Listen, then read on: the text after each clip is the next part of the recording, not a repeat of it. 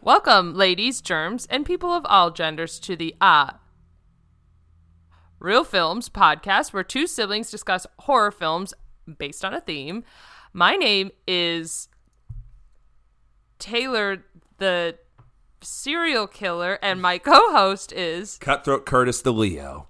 I feel like you've used Cutthroat Curtis before. You can't reuse a name. I'm sorry. It's just because the first thing that came to my mind, I went with Leo because of one of the movies. I don't, whatever. At least I didn't think about it like you did.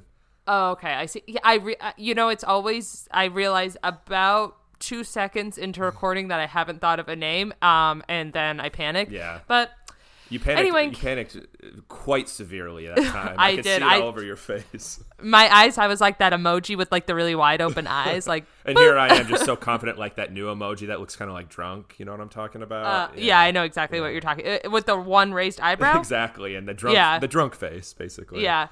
Anyway, in case you are one of our listeners who doesn't read the title of the episode before you start listening, I assume that's all of them. Honestly, you guys are true fans. Today we're going to be talking about horror movies that are based on crimes. So not necessarily based on a true event, which we did a while ago. Gosh, I think that was probably a few months ago. I totally forgot that we even did that, by the way. Yeah, that was actually a really fun episode. We covered Nightmare on Elm Street and Wolf Creek. Yes. So you can go back a few weeks and listen to that one. But this one is based on crimes. I think both of them are still based on true events, so loosely. It's a fine distinction. Yeah, loosely. Yeah. Well, actually, yours more so than mine. Mine is actually very accurate, which I'll get into. But so I'm the resident true crime fan. I guess you like true crime too, but I'm kind of obsessed with it. So I wanted to do another crime episode just because there are so many good horror films that are based on crimes. Or like crime events or whatever. So I wanted to get into that a little bit. But before we start talking crime horror films, Curtis, why don't you tell the listeners what you're drinking? Yeah, sure. I am drinking, so it's nominally fall season. Today it was 94 degrees in Tampa, so not quite there yet. But again, nominally fall season, which means one of my favorite things to do is be a basic Mitch and drink pumpkin spice or pumpkin flavored things. Today, I've been drinking pumpkin coffee for a good month now. It's been a wonderful experiencing every morning. Today, I am drinking pumpkin beer, specifically Tampa Bay Brewing Company's Gourd's Gone Wild, which it's really good. It is a 16-ounce can, too, which I hate myself for laughing that hard, though. Gourd's Gone Wild. Gourd's Gone Wild. It is a really great beer. I would say it's at least top 3 in terms of my favorite pumpkin beer, because for beer, I don't really like this. So for coffee, the sweeter the better. Pumpkin spice, I don't care if that's real pumpkin flavor. I don't care if it's just cinnamon and pumpkin spice. I am all about sweetness when it comes to coffee. With beer, I really appreciate beer that has more of that gourdy flavor. And as you can expect from a beer entitled Gourd's Gone Wild, this has a lot of that real pumpkin-y, less pumpkin spice, more pumpkin-y, like pulpy flavor. I could ramble on about pumpkins for quite a long time here. I'm not going to stop you. I'm really quite a big fan of just another shout out, another pumpkin flavored beer, Dogfish Head's pumpkin ale, I think is what it's called. That's a really great one as well. So I'm definitely going to be checking that one out very, very soon. But if you are in a market, I believe I've seen this in Tallahassee before. But if you are in a market that has, beer from Tampa, that's not Cigar City, definitely check this one out because it is really, really good. That's lit. So our sister has of late been accusing us of being too similar. I guess she sees herself as the black sheep of the family. Which, by the way, I just think that you two are too similar, and I'm the black sheep out of all of you. And that's so funny because I think you two are the whole time. Anytime, and I think that's so funny because I think you two are really similar, and I'm the black sheep. But I guess I'm a middle child too, so I feel like I'm entitled to that opinion. But I say that because I too am drinking a pumpkin beer. Nice. I'm drinking I'm a basic bitch. You're a basic bitch. I'm a basic bitch. My favorite pumpkin beer is the Blue Moon Harvest Pumpkin Wheat. It's honestly good. I've tried, and I'll be fair, I've tried probably, I mean, I can't remember all the craft pumpkin beers. Like if I see a pumpkin beer at a brewery, I always try it. I've never I really like the Blue Moon one, and it's really readily available, and so I drink it ever since I was 21, of course. I drink it I drink it every fall. I just really enjoy it, so I cracked open a cold Blue Moon Harvest Pumpkin Wheat. Little peek behind the curtain. We had to record a little later tonight than I think I was originally planning on, so I sat back, watched some Office. I've been downing these all night, so if I'm slurring my words a little bit, that's why I've had a lot of pumpkin beer. So I'm drinking Gourds Gone Wild. You're a gourd gone wild. Is that what you're trying to say? It's a good joke, right? Yeah, I would have laughed harder, but I was drinking my beer. I was like, whew, finally done talking. I can chug this thing. Okay. So let's get into it. I think on our last episode on Based on a True Crime, or based, I think it was called Based on a True Story. Not necessarily a crime, because my Nightmare on Elm Street was not based on a crime. It was just based on a story. But I don't know how much we got into people's fascination with crime. And I think that our fascination with crime, horror movies, and indeed our fascination with horror movies kind of all stem from the same thing. I actually found a mental floss, like, little listicle about, like, why do we like true crime? And it really ranges, like, runs the gamut. A lot of people, we're fascinated by the evil and the macabre. A lot of people, it helps them, like, to feel prepared if something similar were to happen to them. It also is, we have a sense of, like, wow, I'm really glad that's not happening to me. Or, like, you have a sense of empathy. Like, it makes people feel, like, kind of weirdly good that they feel bad for the people that it's kind of happening to. But especially a lot of true crime fans are women. And so there's also been a lot of, like, research and folks looking into why are women so fascinated with true crime? Because although on the whole, more men engage in crime and are the victims of crime, especially with, like, in domestic violence cases, it's women who are, like, really the fans of crime. So women are really kind of, like, driving this true crime, like, renaissance that we're going through, and kind of by extrapolation too, like, a lot of women are now becoming fans of, like, horror films and stuff. Not that they weren't always, but, like, I think women are becoming more visible as horror fans. So it's kind of like the perfect storm. I think true crime has a lot to, like, offer in terms of entertainment, but also in terms of feeling like you're, like, doing something for yourself to kind of, like, prepare you, Mm-hmm. And I think that also extends to crime horror movies, because although it's not real, it's something that could happen. And I think we've talked about that on the show before, like, horror movies that are fantastical and they're scary, but you kind of feel like, oh, well, this couldn't happen.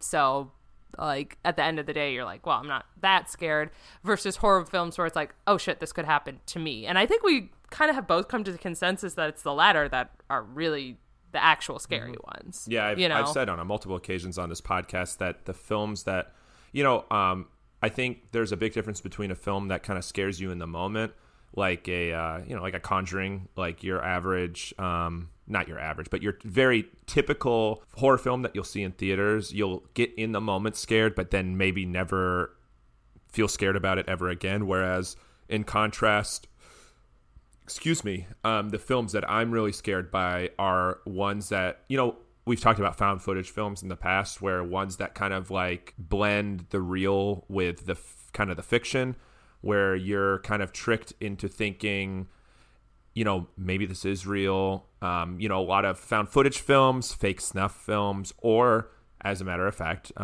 films based on true crime. Anything that can be real, that presents itself as real, even if there is a paranormal aspect in it, as some of these found footage films are, or that are based on, like, real events or based on something that can occur in real life.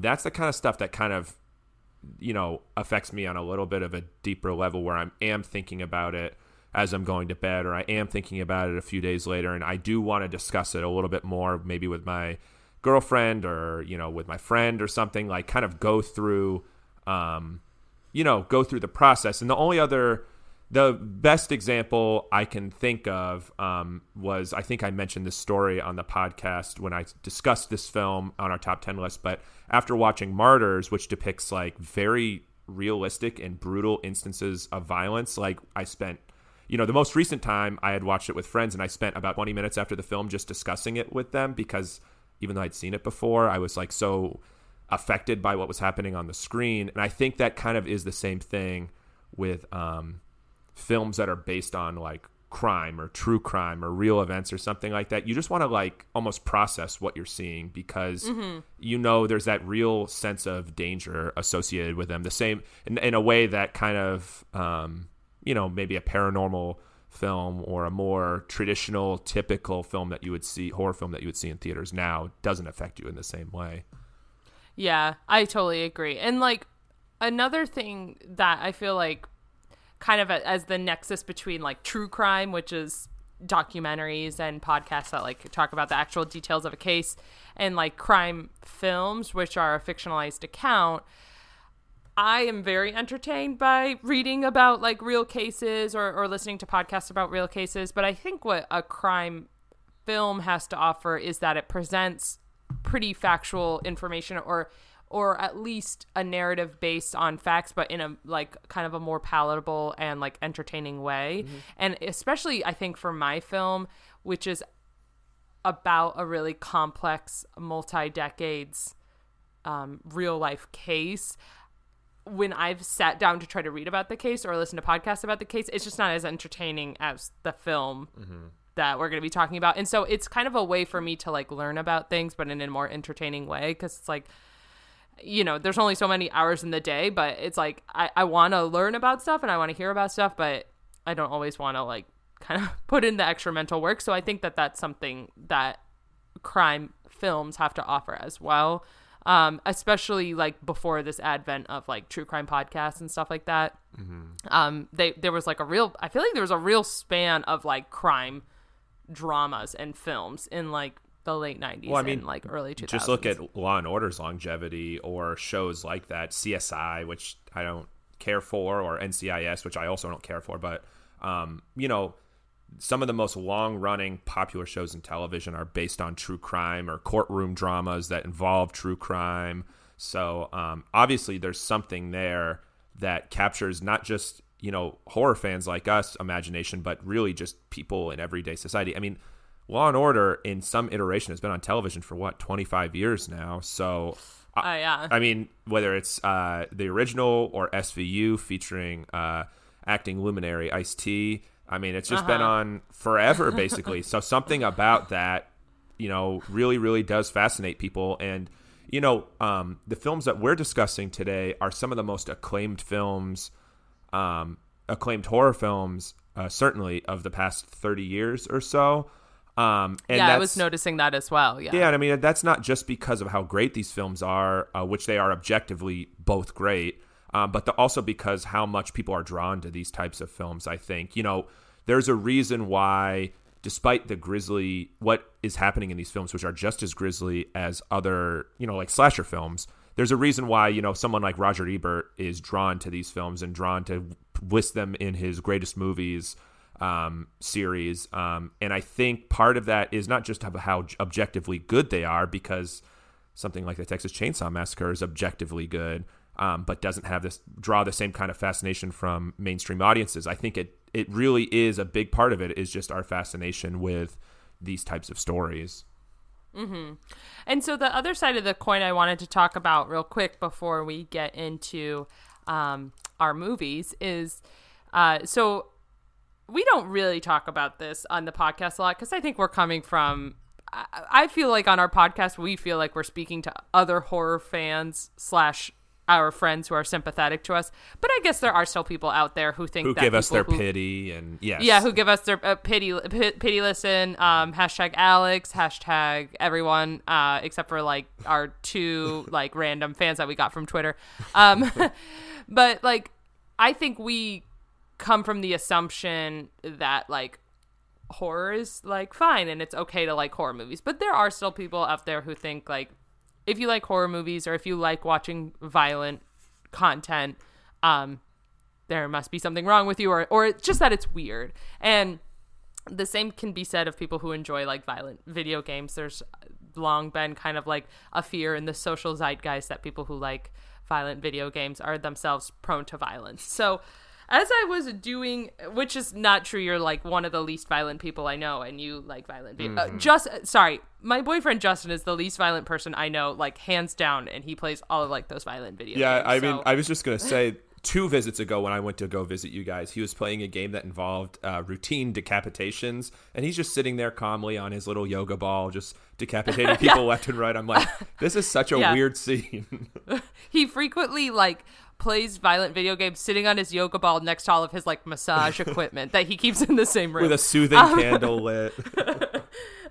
Yeah, like giving himself like feet massages. Anyway, so I found this really interesting article, and I won't go too much into it, but I thought it kind of tied into our theme, and it's just not something we've discussed before, which like almost 30 episodes in, I'm surprised. But this theory or this idea that like violence, watching violence, engaging in violence, including horror movies, begets violence. And so this is an article from the Washington Post by Catherine L. Milkman, and it's called "What If Horror Movies Actually Stop Crime, Not Cause It?" So there were these researchers who looked into the question, like do horror fans or people who enjoy horror movies, are they more violent? So the article goes, what if, when it comes to preventing real-life violence, horror films are actually helpful? That's what economists Gordon Dahl and Stefano Della Vigna found when they analyzed the impact of different blockbuster movies released in the United States over a decade. According to their analysis, for every million people who view a violent film on a given day, violent crime decreases across the nation by 1.2%. So there's a lot of reasons why this might be. This article was written 2 years ago. One of the things they mentioned is like alcohol is a driving force behind like certain crimes, and since people go to a movie and they watch a movie, they're not like out at a bar drinking. Maybe that's why they commit less crimes. But they also were like, I mean, it's not like movie theaters serve alcohol. And I was like, I don't think I've ever been to a movie theater that doesn't sell alcohol, but yeah, whatever. We're Stubbs members though. We go to AMC, we go to MacGuffins, we enjoy a good drink. I love MacGuffins. I love the $12 plastic cup of wine. I can't, yeah. But so the other part of the article I wanted to read is, according to Dahl and Della Vigna, people who might otherwise commit crimes are drawn into movie theaters when a violent film is released and so aren't available to commit assaults. In addition, the economists found violent film attendance led to particularly large decreases in assaults involving alcohol and drugs, and had a larger deterrent effect for potential offenders just above the legal drinking age. That suggests that violent films prevent crime in part by reducing potential criminals' alcohol consumption. Importantly, though, studying the long-term effects of violent films on crime wasn't possible in this context, the researchers found no evidence of medium run-up effects up to 3 weeks after initial exposure to violent films. So it seems more that like people who might be prone to violence are also possibly drawn to violent content, but that in consuming that content, it reduced their propensity to like commit violent acts. So not like that doesn't look great for us, because is it like, oh, am I prone to violence? Which I don't think we are, but you know, I just thought that was really interesting, because even though there seems to be this like narrative in the zeitgeist, like I've read a lot of things that say actually the opposite is true. People who play violent video games are actually more calm in real life, and people who like horror movies are actually like also more calm in real life. Like, you know, like it's actually the opposite of what you would assume. It's really interesting that you bring that up, because I just received, I thought my Fangoria subscription had run out, but I just received a new issue of Fangoria just last night. I think that might have been supposed to be sent to me, but that's okay. I will have to get my own subscription. Promptly deliver it to you after I'm done reading it. But the first article in the Fangoria is actually an article by an attorney who was actually 26 at the time, a very young attorney. I am 30 years old, and I've been an attorney for 5 years, and I still feel like I don't know what the hell I'm doing. So it's quite remarkable that he kind of led this charge. But back in 30 years ago, there was a big push. This is during the VHS boom era, so a lot of people were consuming home video. It kind of was a little bit of the Wild West, and I'm sure a lot of people are familiar with the video nasties in Britain. That was sort of their response to, like, we can't have just anybody watching these videos.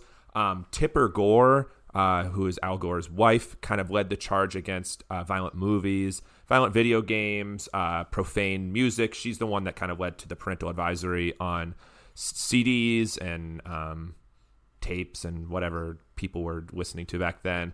But after that had occurred, she kind of went after the videos, and this lawyer was saying, everybody was saying, this is just going to make our kids want to go out and commit violent acts. They're going to replicate what they see. And he was like, well, no, how does that make any sense at all? Well, number one, if you're, like you said, if you are consuming something, that means necessarily that you're not going out and doing something. So there's like the very basic fact of that. But also, even back then, there were studies showing that if you consume this type of media, you are less likely, because what is your reaction? You and I, we watch films where we see something violent happen on screen. Most of the time, our reaction is like, to be repulsed by the violence we're seeing, unless it's like cheesy or intentionally funny, in which case, like, just because I feel as though violence is funny in a film doesn't mean I'm going to think it's funny when I go out and do it in real life. So a lot of the arguments against, violent films back then was because of like exposure to children. Like, what are the children going to think? But, even back then, a lot of the argument was like, basically, look, we have studies showing that this just is not the case. And for violent people, he was saying that, there were studies showing that for violent people, it is actually a cathartic experience to watch films. Now, again, that doesn't does that mean that everybody that consumes this media is violent? No, but like, there's really never been any kind of study or any reputable source that shows that these types of violent films or violent video games lead someone to be violent. And if anything, it's really the opposite. But this has really been a conversation that's been going on for 30 plus years at this point. Yeah, I find that so interesting. I mean, it's kind of that way with a lot of different topics, and I don't want to go too far down that road, but I feel like there's a common thing in the culture that everyone believes, and it doesn't matter how many studies and, whatever say the opposite, like, people are going to believe what they're going to believe. And that's unfortunate, but like, I also feel like, again, things like true crime and things like watching horror movies and things like playing violent video games are becoming a little less like you're a freak for enjoying those things. So I hope that that's kind of where our culture I'm still a freak. To go. I mean, come on, I'm still a freak. Like core and freak on a leash type of stuff. Yeah, of course. That was one of my favorite songs to do in karaoke. Let's just move on. Okay, so so I just wanted to kind of give an overview. I mean, there's a lot of different things that we always like to chat a little bit at the top before we get into our movies, and there was a lot of things we could have talked about, but I was thinking, wow, we've never really talked about this cultural idea that like fans of horror films are also like violent criminals. So like let's chat about that a little bit. But now that we have that and our swift corn freak on a leash discussion out of the way, I'm gonna cut that out. So the film your film that we're going to talk about first, I think since probably our like 4th or 5th episode, and God, we're on episode like 28 or something now. I'm like, I wonder when we're going to talk about this film. So we finally are. So let's get into it. Sure. And, I've been more leaning. Originally, when we first started doing this podcast, I kind of wanted to do a little bit of some gems. Obviously, our first episode was on our favorite movies ever, so that wasn't possible, but I've always wanted to kind of point out like maybe gems that people haven't seen, films that I'm a really big fan of that I know a lot of people haven't seen. But lately I've been wanting to discuss some of the bigger films, the bigger horror films out there, and this certainly is the case here, just because like we all have seen these films. We all enjoy them. Everybody will know what I'm talking about. Everybody can engage. And honestly, we need that social media engagement, and that we need to get more email. So I'm just putting some bait out there, some fresh, raw you really bait. are. But this is some real bait. But I'm just like everybody else, I'm just a really big fan of my film Silence of the Lambs, and I really want to talk about it because it's not only an interesting film, from a historical perspective, from a crime perspective, as like a crime drama. It's almost like just a horror episode of Law and Order that is like more horror themed. But also, I want to have the opportunity to talk about some of the problematic aspects of this film, which we will do. So I'm really excited to talk about this film in the 15 or 20 minutes we will be talking about it. Silence of the Lambs, as everybody knows, was made in 1991. It's directed by Jonathan Demme. I'm not really too familiar with his other work, but he really did a great job here. It stars Jodie Foster, Anthony Hopkins, and Scott Glenn primarily. Ooh, excuse me. People may not know, but this is actually the second film to feature the character of Hannibal Lecter.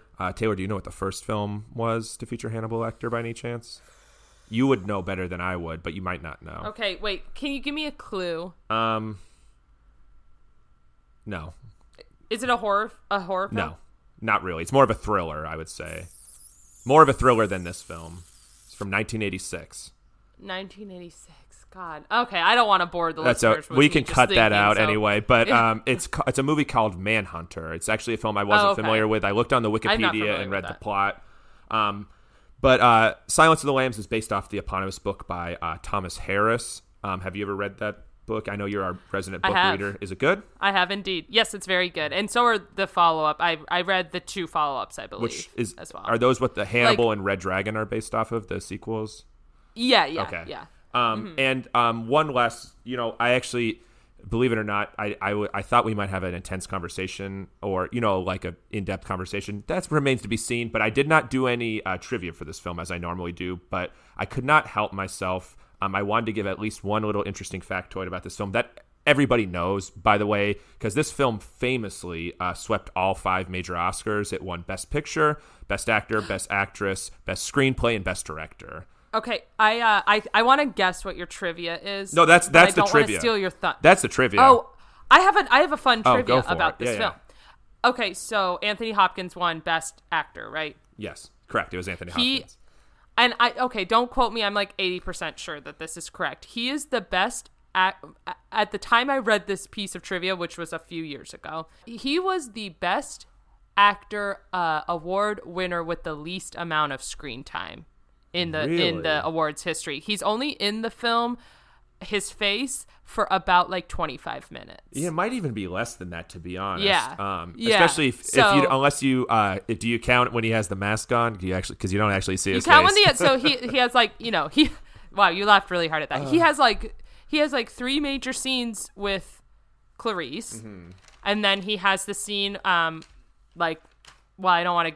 don't know why I'm like, spoiler alert, he gets away. He has the scene where he gets away, and then he has the scene at the very end. But think about it, like, it's not very those much. Scenes aren't more. And the film isn't necessarily like centered on him, so to speak. But it's not really about him. Yeah, but it's interesting but his that he presence. His presence looms large in the film. Indeed. Yeah.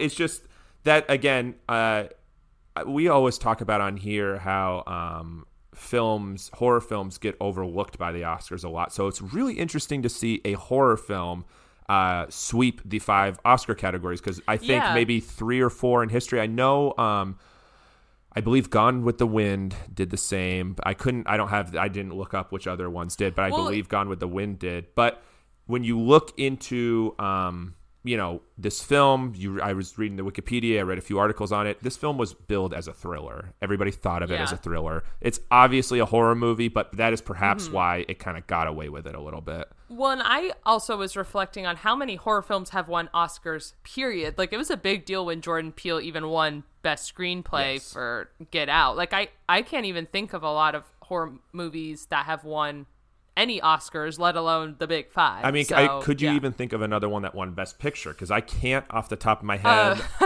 If you count Shape of Water as a horror film, which I guess some people do. That's true. Yeah, that's true. I guess that's the most horror adjacent film that has won an Oscar, but I'm sure I'm overlooking something obvious. I'm sure. And I mean, I think, we don't know. We're not Oscar buffs on this show. No, not but at all. I'm sure some of the Hammer films won stuff. Yeah, best costume or something like that. Yeah. Yeah. But anyway, this is going to be spoiler free. I'm about to go into the plot of the film, and I'm going to talk about some of my favorite scenes, because just one of the things that's fun to talk about with this film is just your favorite things about it, because it's just such a beautiful. I mean, beautiful maybe is not the right word, but it really is a stunning film. The acting is just great. And, the story is just incredible. And I love, I've been watching Mindhunter Season 2, which is really, really fantastic. And I was just in the right mindset to watch this again, because it really is like the same premise as Mindhunter. I'm going to talk to a serial killer to figure out how to catch a serial killer, and that's really what they're doing in Mindhunter. They're trying to develop, this is much more rudimentary in Mindhunter. They're trying to get the research to develop profiles and all that kind of stuff. But and then I was kind of noticing, because I also was watching Mindhunter when I rewatched Silence of the Lambs, and she wants to be part of the behavioral sciences unit, which was started by the guys in Mindhunter. Yes. So that's kind of a cool connection. Exactly. So let's get into the plot before no more dilly dallying. So Jodie Foster plays a character named Clarice, and she is a student trying to basically, I don't know how the FBI works necessarily, but she's basically a student trying to get into the FBI. She wants to work in the behavioral science unit, and she's assigned to speak with, as a part of like these interviews they're doing, kind of reminiscent of what Mindhunter does. They're trying to just, under the pretext of, speaking with, to get information about Hannibal Lecter to help with their profiles, she's asked to speak with Hannibal Lecter, who is this, serial killer that's kind of loosely based off of Ed Gein, as is every serial killer in every movie that we ever watch. But he is like he is a former psychiatrist, right? Who was a serial killer who cannibalized his victims. He would eat Hannibal the Cannibal. Hannibal the Cannibal is his nickname. So, she goes to speak with Dr. Hannibal Lecter at the hospital that he is at, or the insane asylum. I don't remember what they refer to it as, but she's speaking with Hannibal Lecter. But as she's speaking with him, it's very difficult. Apparently, he turns away almost everybody he speaks to, but I guess he recognizes both her intelligence, but his ability to kind of like manipulate her a little bit and get something out of her. The discussion that they're having quickly turns to a serial killer that's currently at large, who is nicknamed Buffalo Bill. And Buffalo Bill is a serial killer who, as Hannibal explains later in the film, was unsuccessful in her transition into a female, and so she kills women to sew like a female suit, and that's how Hannibal explains it. And just to clarify, we'll get into this aspect about transmisogyny and transphobia later. I will be referring to Buffalo Bill as she, because that's how all of these articles that I read referred to her as. I don't, if you have a problem with it, you can email us and I'll delete the email and not read it. And you can also stop listening to the podcast if you have a problem with it. So yes, you can stop listening to the podcast. I would like to clarify for those who possibly might be confused, that is not how she's referred to in the film. Yeah. That is how I will be referring to it. You can call me a social justice warrior. You can also just stop listening to the podcast. I don't care. It doesn't make a difference to me. But like I said, I just want to be clear up front. We recognize the problematic aspects. We will be getting into that at the end of the episode. So there's a portion when Clarice is first meeting with Hannibal Lecter where another inmate, Miggs, ejaculates on her, and Hannibal's just really embarrassed. He's like, I can't believe these savages. I'm so sorry. I'm so sorry this happened to you. Come and speak with me later. I'm sorry this happened to you. And when she comes to speak with him later, she finds out that this inmate has died because Hannibal basically talked to him and convinced him to commit suicide. And in talking with Hannibal Lecter a second time, Hannibal leads her to this storage unit where Clarice finds like a severed head inside of a jar. And we later find out this severed head is from one of Bill's victims. And so the connections between Bill and Hannibal are becoming more and more clear.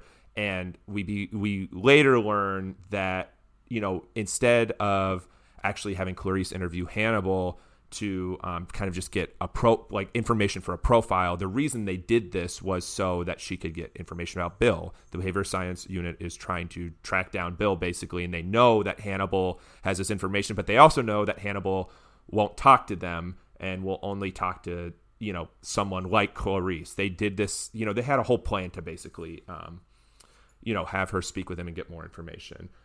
And, you know, there's a lot of really interesting scenes.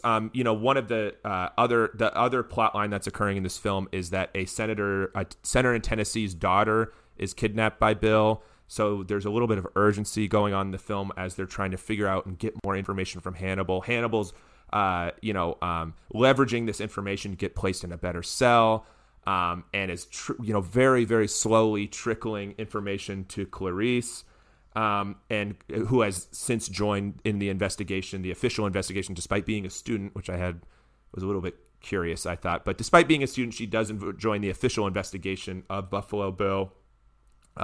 She researches his body that they find in West Virginia at some point in the film. And again, Hannibal's moved to a better location. And, this is kind of where shit starts to hit the fan in both plot lines. Hannibal, having been moved and having given Clarice enough information to go out and find Bill, Hannibal kind of makes his move and is able to escape in a very grisly, but also like just well shot and beautifully acted. And there's classical music playing. He attacks these guards. He escapes. And subsequently after this, based on the tip she gets from Hannibal,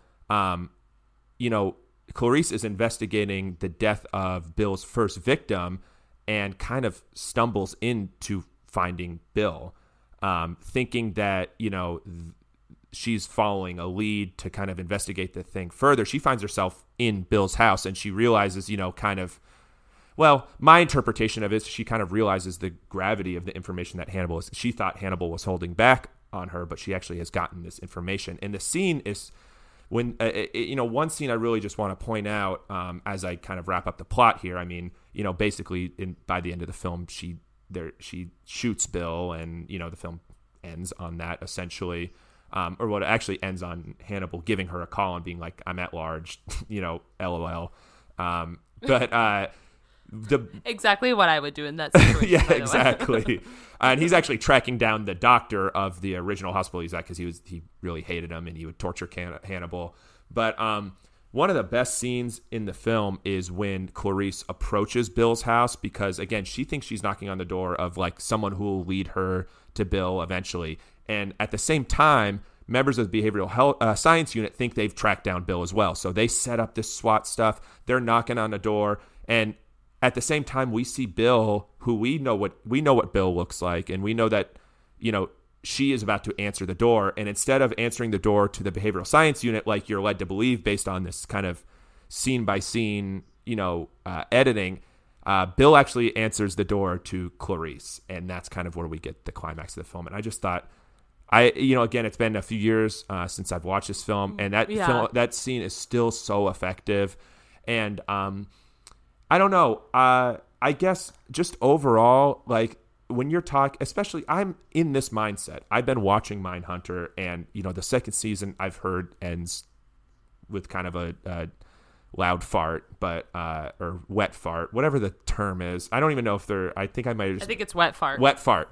I've just been enjoying it so much. So I was in the perfect mindset to watch this film. The originality of the idea for back then, just of incorporating this character who has kind of some tangential, unknown relation to the main plot thread of finding Bill is just so interesting to me. And, But... Oh, go ahead. But, sorry just to say, but based on real life. Exactly. Because the Mindhunter guys, that's based on a true story, and they did go interview serial killers to find out about other possible serial killers and violent killers. So, I think a lot of the innovation comes from just like, I think people didn't realize that was a thing before Silence of the Lambs, but it does make sense. Not that all serial killers are alike, but the idea that you could possibly catch a serial killer by profiling them, and that the way to profile them is to interview other serial killers. I mean, I just don't think that was in the public consciousness before this movie. Exactly. You know? And exactly. So I will say one of the more interesting aspects of this film is not only that aspect, but the way that Hannibal's character kind of ties to Bill's character as well, and the way that these two plot threads interact in ways that you don't expect, and the way that kind of plays into the horror as well, because there are points in this film where you forget almost that Hannibal is a serial killer, because the chemistry that Jodie Foster and Anthony Perkins have, the way they're communicating. Anthony Hopkins. What did I say? Anthony Perkins. It's the psycho guy. Yes. Totally wrong. The way that they're interacting is so natural, and almost as if, they're friends or something. And the horror really comes from the fact that this character that Anthony Hopkins is playing is so unhinged, but so able to kind of like compose himself. And the scene where you see him escape, this ferocity like comes out in such like a unexpected and like shocking way. And oh no, please go ahead. Well, I thought it was clever, and I've seen this film, I mean, probably like 5 or 6 times, but I hadn't seen it in a while. I noticed this time around that right before Clarice goes to meet him, the doctor that's in charge of Hannibal says, you really need to watch yourself. You need to watch yourself. He really drills that down, and he hands her a picture, and he says, this is what he did to a nurse who like turned her back on him. But we don't see that picture. So our like vision of Hannibal through most of the film is what you were describing, which is that we kind of forget that he's like this psycho. And then so that makes that ferocity all the much more shocking, but still believable, because we have that kind of callback from like at the very beginning of the film. Absolutely. And I just think their relationship in this film is one of the all-time great, like, horror relationship. It's really reminiscent to me of Norman Bates and I can't remember her name from Psycho, but really where, the audience has like some, you've heard about Psycho before you go and watching this film. And I'm sure people going into this film knowing it's Alfred Hitchcock had some understanding of where this film was going. So there's that undercurrent when when Norman Bates and the main character in Psycho who dies in the shower scene. I cannot remember her name off the top of my head, and I apologize for not doing my research on this. Me neither, so but there's fine. This undercurrent of like, there's this menacing undercurrent when they're talking, but also they have so much, there's so much on-screen chemistry there. He's really charming, she is able to she lets her guard down a little bit, and then it culminates in this act. And though Hannibal Lecter does not attack Clarice, so it's a little bit different. It's just as like there's almost like 3 climaxes to this film in a way, like there's just so many points in this film where everything just kind of comes to a head in a way that in retrospect you realize like, all of these puzzle pieces were coming together behind the scenes and you just don't see it, but everything makes sense in retrospect. And even on subsequent viewings, you're so immersed in the film, you don't realize all these things are coming together, even though you know exactly what's going to happen. You get sucked in the same way. I felt as though that is the case. So, listen, I know that you have a bigger topic that you want to talk about, and since we're running a little long, I just wanted to hop in and talk about kind of my favorite aspect of the film. Please do. I love Jodie Foster's character the most. There's been a lot of think pieces that I've read about how like she's a woman in a man's world, and there's a lot of really great shots of her illustrating that. There's the one at the very beginning where she gets into the elevator and she's like this tiny woman surrounded by like all these big men. There's obviously the scene where she has semen thrown on her. There's the scene where she's like wearing the night vision goggles, and it's just, you just see her alone, and she looks so tiny, and I think she plays off of her like physicality as being really small but like strong really smartly throughout the film.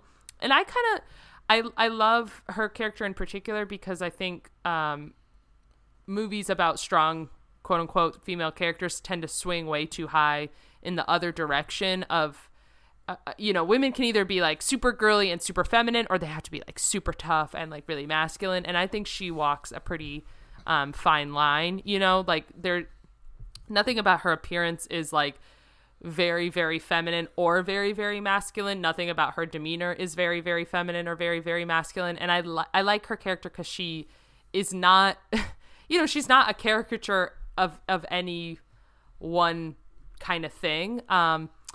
There is I know there's also a lot of discussion about how she's like from the South, and Dr. Lecter at the beginning of the film makes a big deal about how she's not one generation away from white trash. That's another reading of it, but I did kind of just want to make mention of the fact that she has a really interesting story arc as kind of being like a young woman, very specifically like in this like not only male dominated field, but a male dominated movie.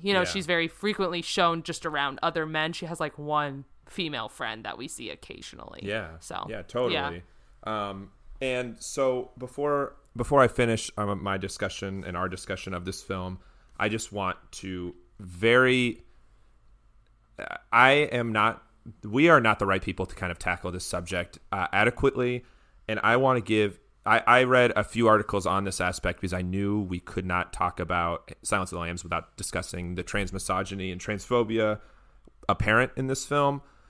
So I would just want to give a huge shout out to the article I'm about to read from, which is called My Auntie Buffalo Bill, The Unavoidable Transmisogyny of Silence of the Lambs. It's an article by Josh Truitt in a website called Feministing. I will, when I post about this article or this episode on Twitter, I'll include this article in the thread about it. I would highly suggest it's an incredible read, and kind of is a very, very, salient and harsh critique of this film. I think if someone wants us to discuss this further, please email us about it, because I think there's a lot to be said about films like this that have these unavoidable problematic aspects, and like how that can kind of limit our enjoyment of these films. I think it's not, it is kind of the reverse of like the problem of separating the art from the artist kind of thing. Like in that sense, you have these you often have awful people making brilliant films. In this sense, you have like a brilliant film experience, like expressing something that is extremely problematic. And I think that's something that certainly, I think we'd both be willing to discuss even further. However, I will at least try. I will at least read from this article and discuss the problematic aspects of this film. And it really, the character of Buffalo Bill is a trans woman, and it is treated, this aspect of her character is treated as kind of like a pathology, as like a disease or an illness. And Hannibal, go ahead. Sorry, I really don't want to keep on interrupting you, but I wanted to point out that until very recently, I don't have the date on hand, but until very recently, being transgender was considered a pathology under the DSM. What is it called? The DSM. The diagnostic. Yeah, the DSM. I don't know if you were going to get into that in your article, but this film was from the early 90s, and so they could have been still going off of that. It is incorrect it presumption. Is a product of its time to a certain extent. And Hannibal Lecter, in discussing Buffalo Bill in this film, says that she is someone who was not able to transition, and is someone who is like lashing out because of that and attacking women, attacking quote unquote real women because of that. And back in the early 90s, a lot of determination of whether or not you were able to transition was based on your presentation as a trans woman, or excuse me, whether you were able to get the surgery, like transition in the sense of getting like surgeries, like gender reassignment surgery, things of that nature, was whether you were able to present as a quote unquote, woman, like a gender conforming, traditional type of woman. And so a lot of this film is based on the times, based on what was occurring with trans women at that time. And this article says, Bill's diagnosis is based in homophobic transmisogyny. Bill doesn't just represent the pathologizing of trans women, but the specific pathologizing and ungendering of non-straight trans women. To accept the film's dismissal as Bill as not really trans is also to accept that many trans women are not really trans. It goes on to say that far from inadvertently stumbling upon a trans-misogynistic supervillain, which a lot of people have argued that this is just kind of like, just a incidental part of the film, the article says that Silence of the Lambs actually actively promoted a trans-misogynistic idea birthed by people operating under the feminist label that trans women are the ultimate representation of male violence. I know the people at, it's referring to another article, excuse me. You can't ignore the real harm that has been done to trans women by cis feminism. Silence of the Lambs is so fundamentally a work of trans misogyny, one that advocates ideas so inextricably tied to trans misogynistic, Janice Raymond style cis feminism, that any true feminist engagement with this film must grapple with these issues. And again, unfortunately, we are not very well equipped. A lot of what I am familiar with in terms of this film and its problematic aspects are just from reading articles. However, I did want to at least make sure that we covered this aspect of the film and at least discussed it, because it is something that, again, is inescapable when it comes to this film, which is a hard thing to confront when it is such a work of art, quite frankly. So I did want to make sure we discuss that aspect of the film. Yeah. And I would be and I will be reading that article and checking that out. We can link it in the show notes for everyone else to check out. I think that these are just really important things to keep in mind, and we have discussed on the show too, being really critical of the art that we consume and how it affects our assumptions about the world. So to be clear, all women are women. It does not matter, what gender you were assigned at birth or how you present. How you identify is how you identify. And I think that that's a lot of really interesting and good information for everyone to know and to be well versed in. And again, to just be critical of the art we consume, because it influences how we see the world, Yes. And just one final thing on that, if we do, I am unaware. I'm not sure if we have any listeners who are, trans, identify as trans women or trans men. But if we do, and you want to reach out to us, if you have any critique of anything that I've said, if you want to say anything yourself, we will absolutely read it on air. Again, we're not exactly, for obvious reasons, the best people to discuss this topic. So if there's anything, if you want to put me on blast for anything I said, please feel free, and I will read it on air. Or if you have anything additional to say, I just want to make sure we're discussing about this in a thoughtful way, because it really is, a serious critique of this film. Yeah, totally agree. And I'm glad that we were able to discuss that, even if, as you said, we're not the best people to discuss it, because I think that we would be definitely remiss to at least not mention that. And it's, it definitely does make the enjoyment of Silence of the Lambs very complicated, and to consider its role in, film history. It's definitely something to keep in mind. Yeah, so. I mean, but I will just leave it on this. I am not going to pretend, again, it's a problematic aspect of the film, and it makes my enjoyment of it complicated. I'm not going to pretend I do not think this film is a work of art, and I'm not going to pretend like I don't enjoy this film, because I very much do, or else we wouldn't have had that first part of the conversation. It is just a difficult film to discuss, and it is a film that I did want to discuss, and because I wanted to discuss it, I also have to discuss all aspects of it. Yeah. So before we move on, I just want to ask you, do you have a favorite line from this film? Because I feel like it is very quotable. Oh, man. I mean, I would have to think about it a little bit. I mean, obviously, I like the classic one, where he's talking about eating someone's liver. I feel like Clarice's dialogue, just in general, Clarice's dialogue is really underrated. She's I love the fact that it's so obvious the way that she's talking, especially to her superiors in the FBI, that she is a student, because she's using all of these technical terms. But then in her more conversational moments with Hannibal Lecter, she's very naturalistic in her talking. I don't know. I like the way that I love the characters in this film. I love the way they speak to one another. I could not pick you put me on the spot. I can't pick a line of dialogue. It's supposed to be a quick wrap up, but let me get to one other aspect of the dialogue. No, I'm just kidding. I just like that she's like, I'm just trying to get to know you, Dr. Lecter, and he's like, a census taker once tried to get to know me. His liver with some fava beans and a nice Chianti. I just like that. That's the context in which it was said. I know it's so. It's very classic. A census taker was trying to get to know me. It's like, oh, okay. Everyone should fill out their census in 2020. It's extremely important. All right, folks, and we're back. Took a quick bathroom break. Peek behind the curtain. So yes, I will be discussing another. Amazing, excellent film that got a lot of critical acclaim. That also happens to be a crime horror film, and that film, my friends, is the 2007 American crime film Zodiac.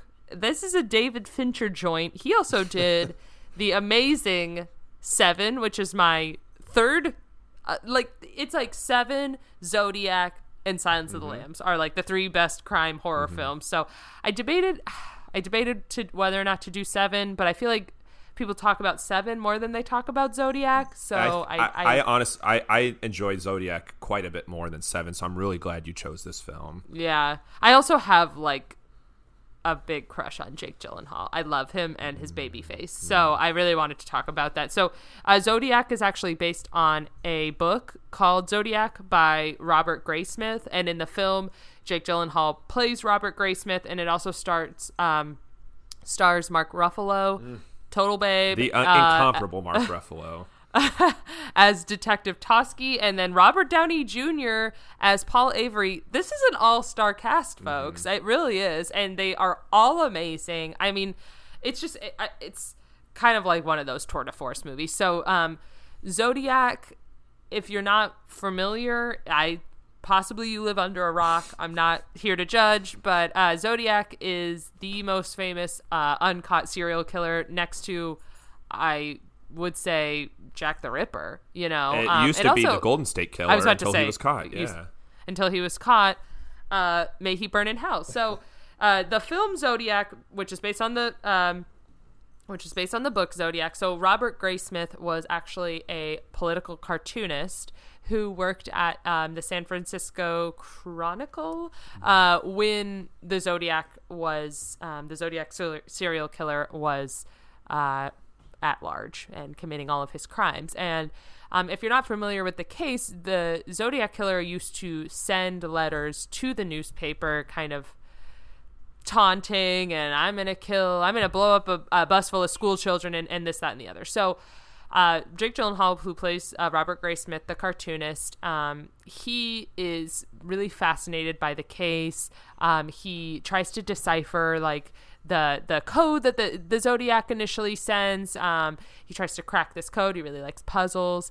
And he just becomes really involved, and he follows all the details of the case. And meanwhile, while you kind of see his drama start to unfold on that, and Paul Avery is a journalist who covers all of the Zodiac cases, and they kind of have a friendship. You also see on the other side, Mark Ruffalo, who plays the main detective, basically like, oh, there's been another killing, and he is trying to solve the case. Now, the Zodiac, no one was ever arrested in connection with the Zodiac killings. They had one main suspect. They go question him, but they don't arrest him. And so the film isn't about like catching the killer, which I think is really interesting. It's about, and I read this review that was like, it's about like, it's a police procedural. It's like you follow them as they find this, they question people, it doesn't really lead to anything. Then they kind of do that again.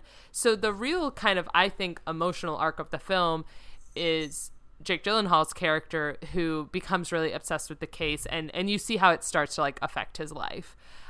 He then starts, after the case kind of goes cold, he starts investigating it himself. He gets access to the case files. He questions people, et cetera, which is why the person whose character was based off of like eventually writes the book called Zodiac, which was a bestseller. And but yeah, to this day, No one has been charged in connection with the Zodiac murders, and the one person who was the main suspect, they had enough evidence where they were ready to arrest him, and then on their way to go arrest him, not on the way, but like around the time that they were going to go arrest him, he died of a heart attack. Mm-hmm. So probably after the Golden State Killer thing happened, everyone was like, Zodiac is next. It's happening. I don't know if this case will ever be solved to satisfaction, because if it turns out based on DNA it was this guy that died of a heart attack, it's like, well, he's dead. I mean, there's no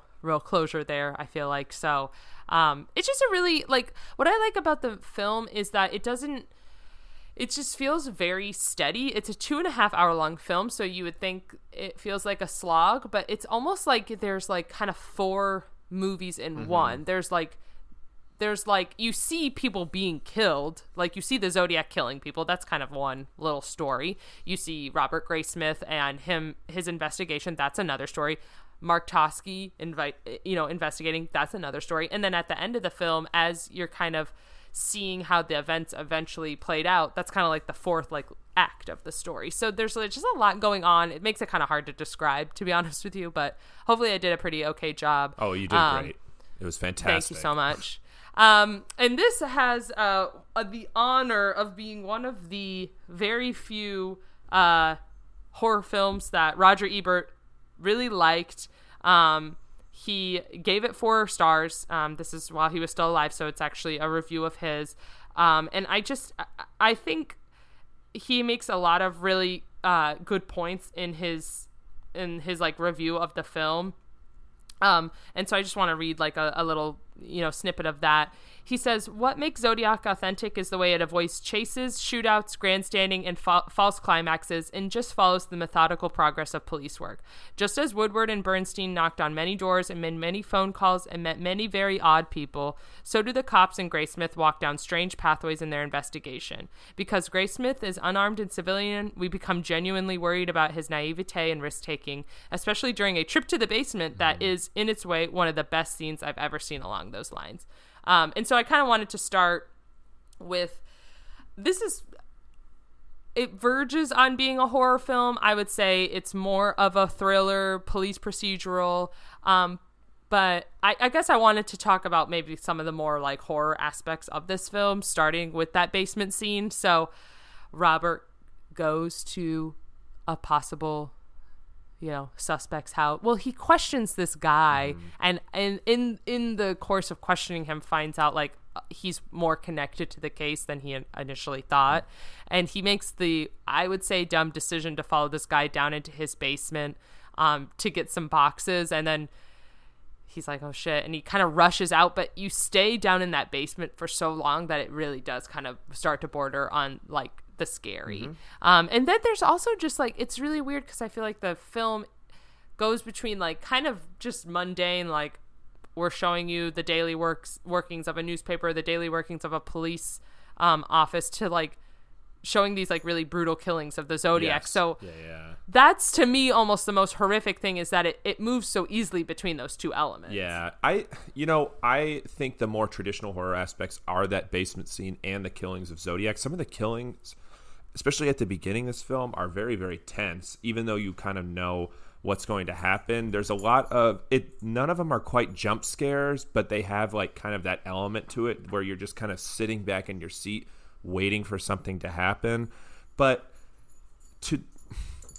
I don't want to be like, so last week I said that, the term juxtaposition is a term that someone uses to sound really smart, but they're not actually smart. I'm going to use another term that people use to sound really smart, that when they're not really that smart. Existential dread is something that this film has a lot of. But I was just thinking about it now.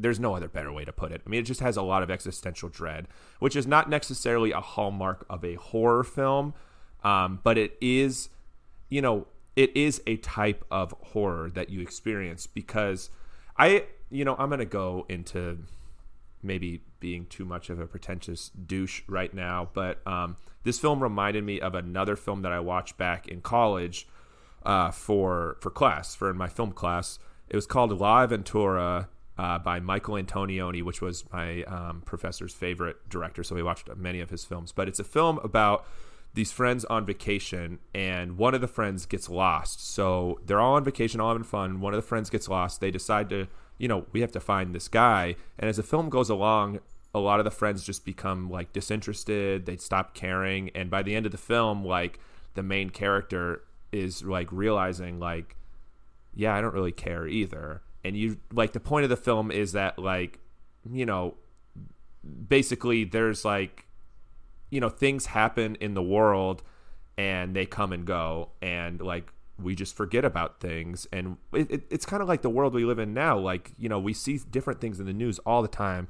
And it just kind of comes and goes, and we forget like how scary things seemed like 2 or 3 days ago.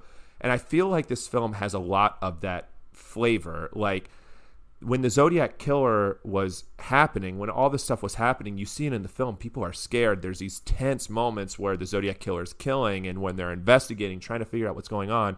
And then eventually, as the film goes on, that kind of goes away. The frustration builds with the police department and with Jake Gyllenhaal's character, who really remains the only person kind of really determined because of his interest in this case. But eventually, as this film goes on, it just all kind of falls by the wayside until kind of the film just ends. And I think in that respect, I guess it's just, again, existential dread. These things happen and they seem like the biggest thing in the world. They seem like the most scary thing imaginable. And then we kind of just forget about it and we move on to the next one. And, along with that, La Aventura is not a horror film, and it's quite boring, honestly, if you can imagine based on my description of it. Zodiac is a far more entertaining version of that kind of film. But both of these films are just kind of about that same thing. And, that's why I like Zodiac so much. It's this aspect of like a true crime story or a serial killer horror or drama that, the films that we usually see are like Silence of the Lambs are so sensationalized and so entertaining, and you kind of get everything that you want to get. This film is such a realistic and, true to life depiction of how a lot of investigations go. Yeah. And I really love that aspect of this film. Yeah, that's what I was going to say too. Like, my favorite aspect is that it follows like what actually happened, and it manages, like, I'm sure like for all of us who say that we're obsessed with true crime, do I want to go like read like case notes? Do I want to go look at evidence? No, I want to hear like what happened and what the resolution was, And this film somehow manages to make the methodical work of like of the detectives and of investigating this and of one man's obsession with it like interesting, and it I think more accurately portrays how these types of cases go. Like, if you don't find the killer within like the first like few days, you're probably not gonna like find him, and that's really unfortunate. But I think that we are so used to like getting some kind of catharsis through catching somebody or like by there being some kind of resolution. And I think this film, because of its source material, both can't give you a resolution, but also isn't interested in the resolution. It's interested in the people that this crime affected, And probably because it's based on a book about a guy whose life was affected by the Zodiac Killer. Like, he became so obsessed with investigating it that he like got a divorce. Like, his wife like couldn't handle it anymore, Played by Chloe Sevigny in the movie, by the way. She's amazing. Yeah. I love her. This film is so unique among these types of films that it really like, the idea of a film that's about like the frustration and, the just like hopelessness of a serial killer investigation that goes kind of wrong, where the trail goes cold, seems like almost boring when we're describing it. But really, like, the drama and the sadness and the horror of this film is just so well done. I've just never really seen a film like this before. I mean, it has a lot of similarities to the film I mentioned earlier, but this is a horror film. This is a true crime film, and it's just totally unique in that respect, and makes me feel differently watching this film than I have watching pretty much any other horror film. And really just kudos to kind of I mean, even having the bravery to kind of make a film like this, because, again, we talked about Seven. David Fincher directed Seven, and I'm sure a lot of people thought or were hoping for like a movie, kind of fictionalizing the Zodiac account and being more like Seven. But he really was very brave in making this film, and I'm just very much in love with this film, and it really is, it's borderline a horror film, but certainly, if we were going to categorize it as a horror film, it's certainly one of the best horror films that has been made this century, because it's just totally unique and absolutely and totally just really interesting. And for all our true crime fans out there, I also just wanted to mention that, and I mean, there's absolutely no way to judge this, but of most of the films, that were based on true events, Zodiac is like remarkably close to like what actually happened and what things actually looked like. The set design, the costumes, down to how the victims were dressed are all like what actually happened. And so a lot of the trivia that I have is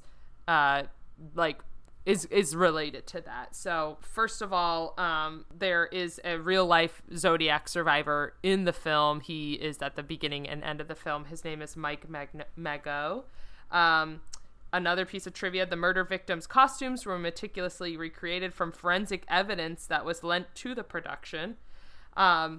Because he wanted the film to be as accurate as possible, David Fincher decided not to depict any of the alleged Zodiac murders for which there were no surviving victims or witnesses. So because of that, the Zodiac's first confirmed attack, the murders on Lake Herman Road, were excluded from the film since there were no surviving victims to corroborate details. So the creators decided to open the film with the 4th of July murders. So there's a lot of trivia related to how they they shot on location, but that location actually had more trees when the murders took place there, so they digitally added more trees. Wow. Like a lot of really small details like that, just because they were and I think because it was based on a book, like a nonfiction book, they were very devoted to making the film seem, as realistic as possible. So of all of the true crime, of all the crime horror films out there, all the crime films out there, films based on a true story, I think this one you can come away with actual knowledge about the case and feel like, hey, I actually know a little bit something about the Zodiac murders now, which is kind of cool. Absolutely. It's very meticulous, I feel like. And even without knowing that trivia, you can tell just watching the film. And it has Jake Gyllenhaal and Mark Ruffalo in it, which is simply delightful. Mark Buffalo, more like it, because he's buff. Oh, true. Okay, I was like, he doesn't look anything like a buffalo, but... Oh, like a buffalo wing, or like like a buffalo. I didn't realize. Yeah, I guess I didn't realize that's an actual thing, a buffalo. Yeah, I still am just in awe of Mark Ruffalo tweeting Ariana Grande that one time, and her she was like the biggest star in the world, but how excited she was to be tweeted at by Mark Ruffalo. I don't know if you saw that after he's a total after babe. She made the thank you. Have you seen 13 Going on 30? Oh, trust me, yeah, that movie's fantastic. But I don't know, that always sticks out to me. She was just really, oh my God, Mark Ruffalo is tweeting me. Is this real? That would be. I mean, that's all of us. It's very relatable. Of course. Oh God, he's such a babe. Okay. Anyway, we are, as usual, very over time. But I'm really glad we got to talk about these two films. I didn't mention this at the top. I hadn't seen Zodiac since it was in theaters. I saw it with our grandmother. I was 14. I was 14 or 15. We went to the movies to see something else, and the tickets were sold out. I was like, oh, I like Jake Gyllenhaal. And so we're like, okay, let's go see it. And when we walked, it was our grandmother. So we walked out, and afterwards she was like, okay. Because we had just seen this kind of messed up movie together. But I remember being like, wow, this is really good. But this brings me into a segment that I kind of want to keep on doing. You texted me about this earlier this week. So the segment is called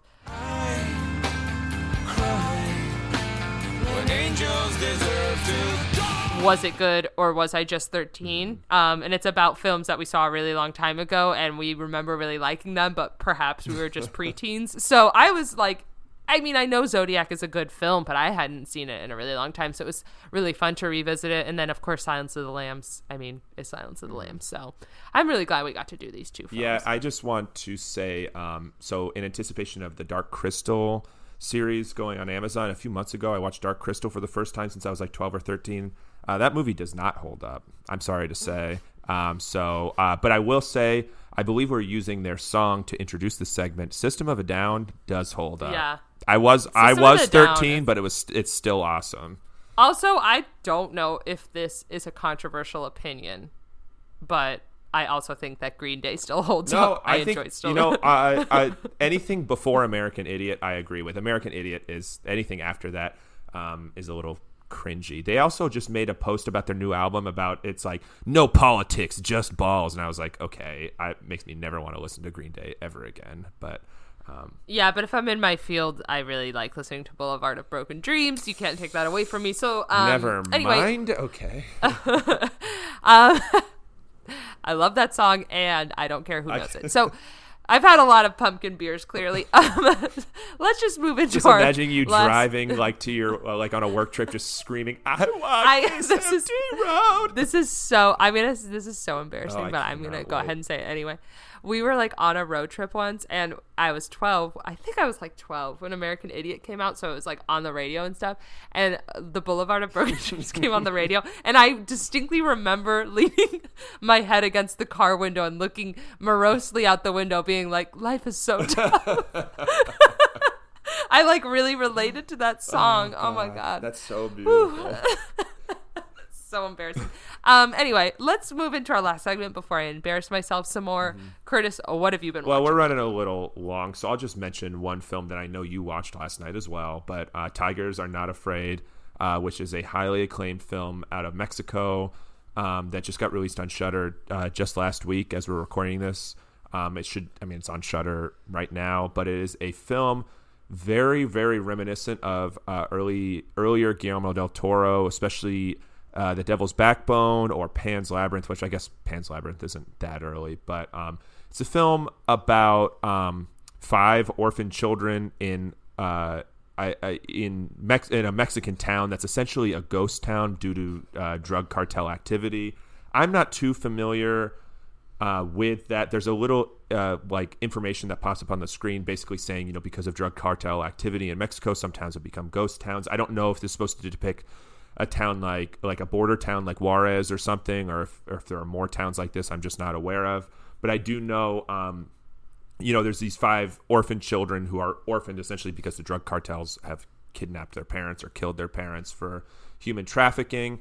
And it centers around a main character. I believe, I don't have notes on it, but I believe her name is Estrella, if I'm not mistaken. Estrella. Yeah, I remember because that means star in Spanish. That's beautiful. Yeah. But the main character of the film is Estrella, and she comes home one day and her mother has been kidnapped. So she kind of reaches out to these orphan boys because she's hungry and, kind of wants companionship and, have someone to be around.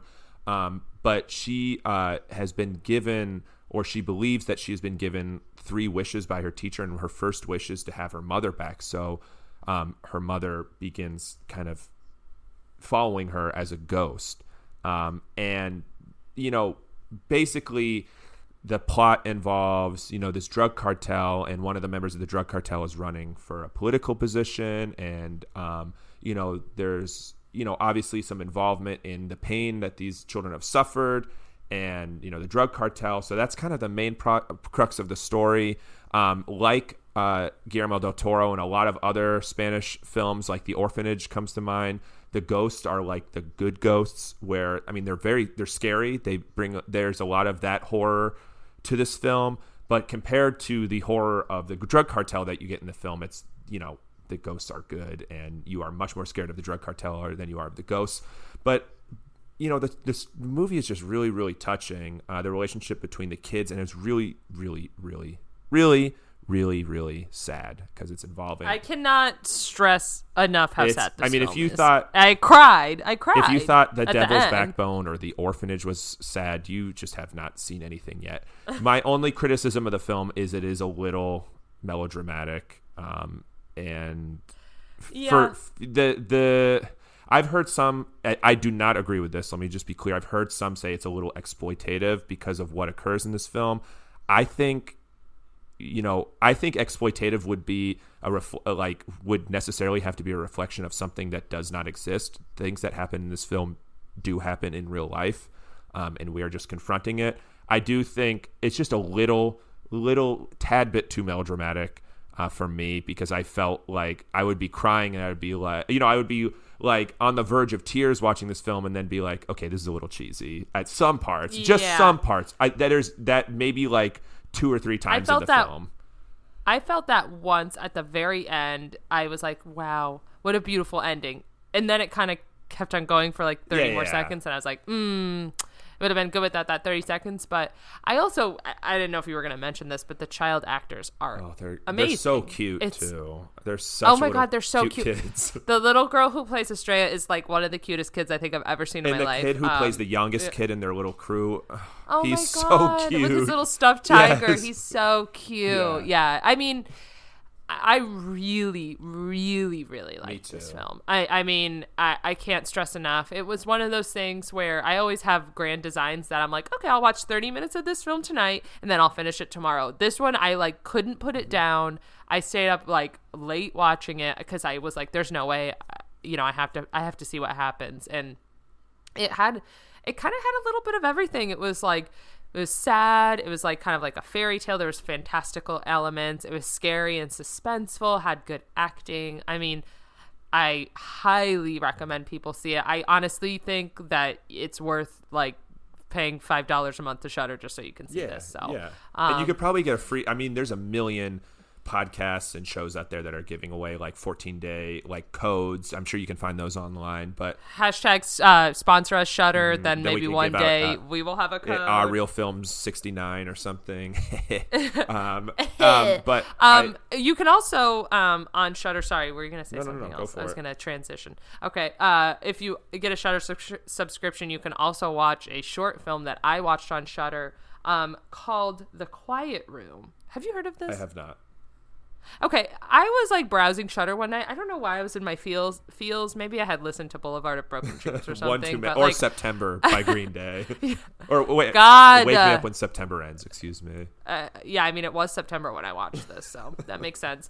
But it's called The Quiet Room. It's a short film. It has a very strong LGBTQ element, which was really cool. I don't remember how I even found it, but it's basically about this guy. He tries to die by suicide and he's put like in a mental ward, and there is there's like a ghost story in the mental ward that there's like this entity that comes to try to get you if you're in the quiet room, and like, so don't be sent to the quiet room. And basically it's kind of your classic like take on like mental health is like, the struggles with mental health is like, horror kind of element. But I just thought it had kind of a few unique touches to it. And it felt like, and I'm not saying this as an insult, it felt like a student film. Like it felt very like raw and very just like very personal. Like it felt like, I was like, do I know these people? It kind of felt like very like familiar like that. And so I thought it was really good. It was only like 25 minutes long. So if you have a Shudder subscription, I would definitely check it out, The Quiet Room. But what I really want to focus on, folks, I only bring you the freshest coverage on the show. Ooh. I think you know that. I have about 5 minutes, I think, left, and I want to spend all 5 of those minutes dedicated to the 1972 eco-horror film Frogs, which I promised you I would watch on our last episode. I can't believe it was so quick. Such a quick... We recorded the last episode like literally a week ago, and you've already watched it. I told you I would watch Frogs, and... It's the same thing as like when I told Mom I was going to be a vegetarian when I was 13, and I'm still a vegetarian now. Like very stubborn. When I say I'm going to do something, I'm going to do it. So I watched Frogs, and Curtis doesn't believe me, but I actually enjoyed Frogs. I thought it was really I thought it was an entertaining film. Like, so it's about it's this guy. Okay. It's a guy, he's played by Sam Elliott. I was like, who's Sam Elliott? So I Googled him. It is New Ron from Parks and Rec. So if you're a Parks and Rec fan, this is New Ron's second film role ever. Well, I mean, in he's also in The Big Lebowski and other films, Star is Born. New Ron. Yes, New Ron. Sorry. New Ron. It's New Ron. I don't know why you're trying to. I mean, it's New Ron. And so he's like a wildlife photographer. So he's like very in touch with nature and stuff. That's why I'm saying it's New Ron. So it's like basically his character, but like 40 years before. And he kind of like stumbles upon this really rich family, and they are celebrating their patriarch's birthday, which also happens to fall on the 4th of July. And all of the people there are like, these frogs, they're so loud, they're keeping me up all night. And throughout the film, people start dying like in very strange and wonderful ways. This is like the most Florida film I've ever seen. One guy dies because he is strangled by Spanish moss and then stabbed by tarantulas. I was like, that seems realistic. This other lady is like attacked by a bunch of snakes. It really feels like, I was like, is that Mayaka? Like, that looks really familiar. Is that where I saw the boar? And then about a third of the movie is just close-up shots of frogs like croaking menacingly. So I mean, it's kind of a silly film. It's definitely a B movie, but I will say it is definitely better than I was expecting, and it's kind of one of those films that for me is kind of fun to have in your back pocket as like just this random like weird film that you saw. I feel like everyone has like their weird film that they're like, yeah, it was pretty good, and like if someone is like, I feel like I've seen every single horror movie. Like, what do you got for me? I'm going to be like, have you seen Frogs from 1972? And then about an hour and a half later, they'll be unfriending you on every social media that they have. Look, we already spend as humans a third of our life sleeping. I'm not going to spend another hour and a half of my life watching Frogs. That's just kind of how I feel about it. But could you spend a third of your movie watching time watching frogs croak menacingly? I mean, no, I could. I see that in real life. I don't need that in fake life. Okay, well, whatever. I also like. I feel like I was kind of prejudiced because like I love frogs, so I was like, "There's no way." Toads. I'm more of a toad guy.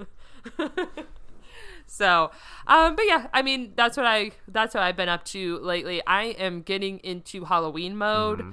I'm making my game plan. I'm going to finish Nightmare on Elm Street, and then I'm going to try to watch the Saw movies, but I also want to revisit some Halloween classics, and we need to discuss kind of what our Halloween episode is going to be this year, so I think everyone should look forward to that. There's not a big fanfare about this, but I think our podcast is already a year old, so happy birthday to us. We might do something on our next episode. Maybe we'll pop some champagne. Yeah, pop some champagne on because it'll be like for our next episode will be like also a year. I don't know if you were going to mention this or not, but last week we had 69 listeners, which is nice. I just want to point that out. We're doing very well for ourselves. Thanks to everybody who listened to us, all 69 of you. Wow, that's a tough look for us. I like to pretend that we have a lot more listeners than that, but that's fine. I meant to say 6,900. Excuse me. But yeah, so we have lots of stuff coming up, and thank you to all 69 of our listeners for sticking with us as we watch Frogs and make really bad jokes about Green Day. We really appreciate it. If you could follow us on social media, that would be great. We are AHH Real Films on Instagram and AHHREEL Films on Twitter. You can also email us, AHHREALfilms@gmail.com if you have any feedback about today's episode, ideas for future episodes, whether or not Curtis should watch Frogs, anything that you want to talk about. We want to hear it. If 3 people email us saying, they can email us about anything, but if the end of the email says, Curtis, you have to watch Frogs, if we get 3 of those emails, I will watch Frogs. So that gives a little bit of an enticement. Please, everyone, please email us. I beg of you. Can you imagine? We never get any emails, but what if people that all just said, please watch Frogs? That would be amazing. I really hope that happens. But yeah, and then please also, if you haven't already, subscribe to our podcast and leave us a review. It helps other people find us, especially as we're coming up on our 1 year. We're trying to really ramp things up around here in Real Films land. Make sure everyone gets more of our sweet, sweet tent. And yeah, thank you so much, everyone, for listening. And bye-bye, folks. Bye. Yeah, I just thought of something really stupid that I like dialogue wise. I like when Clarice says the word doctor. Do you know what I'm talking? When she just is like, you know, you said doctor. She calls him doctor instead of like Hannibal or Mr. Lecter. Yeah. It's doctor. You know, you said doctor.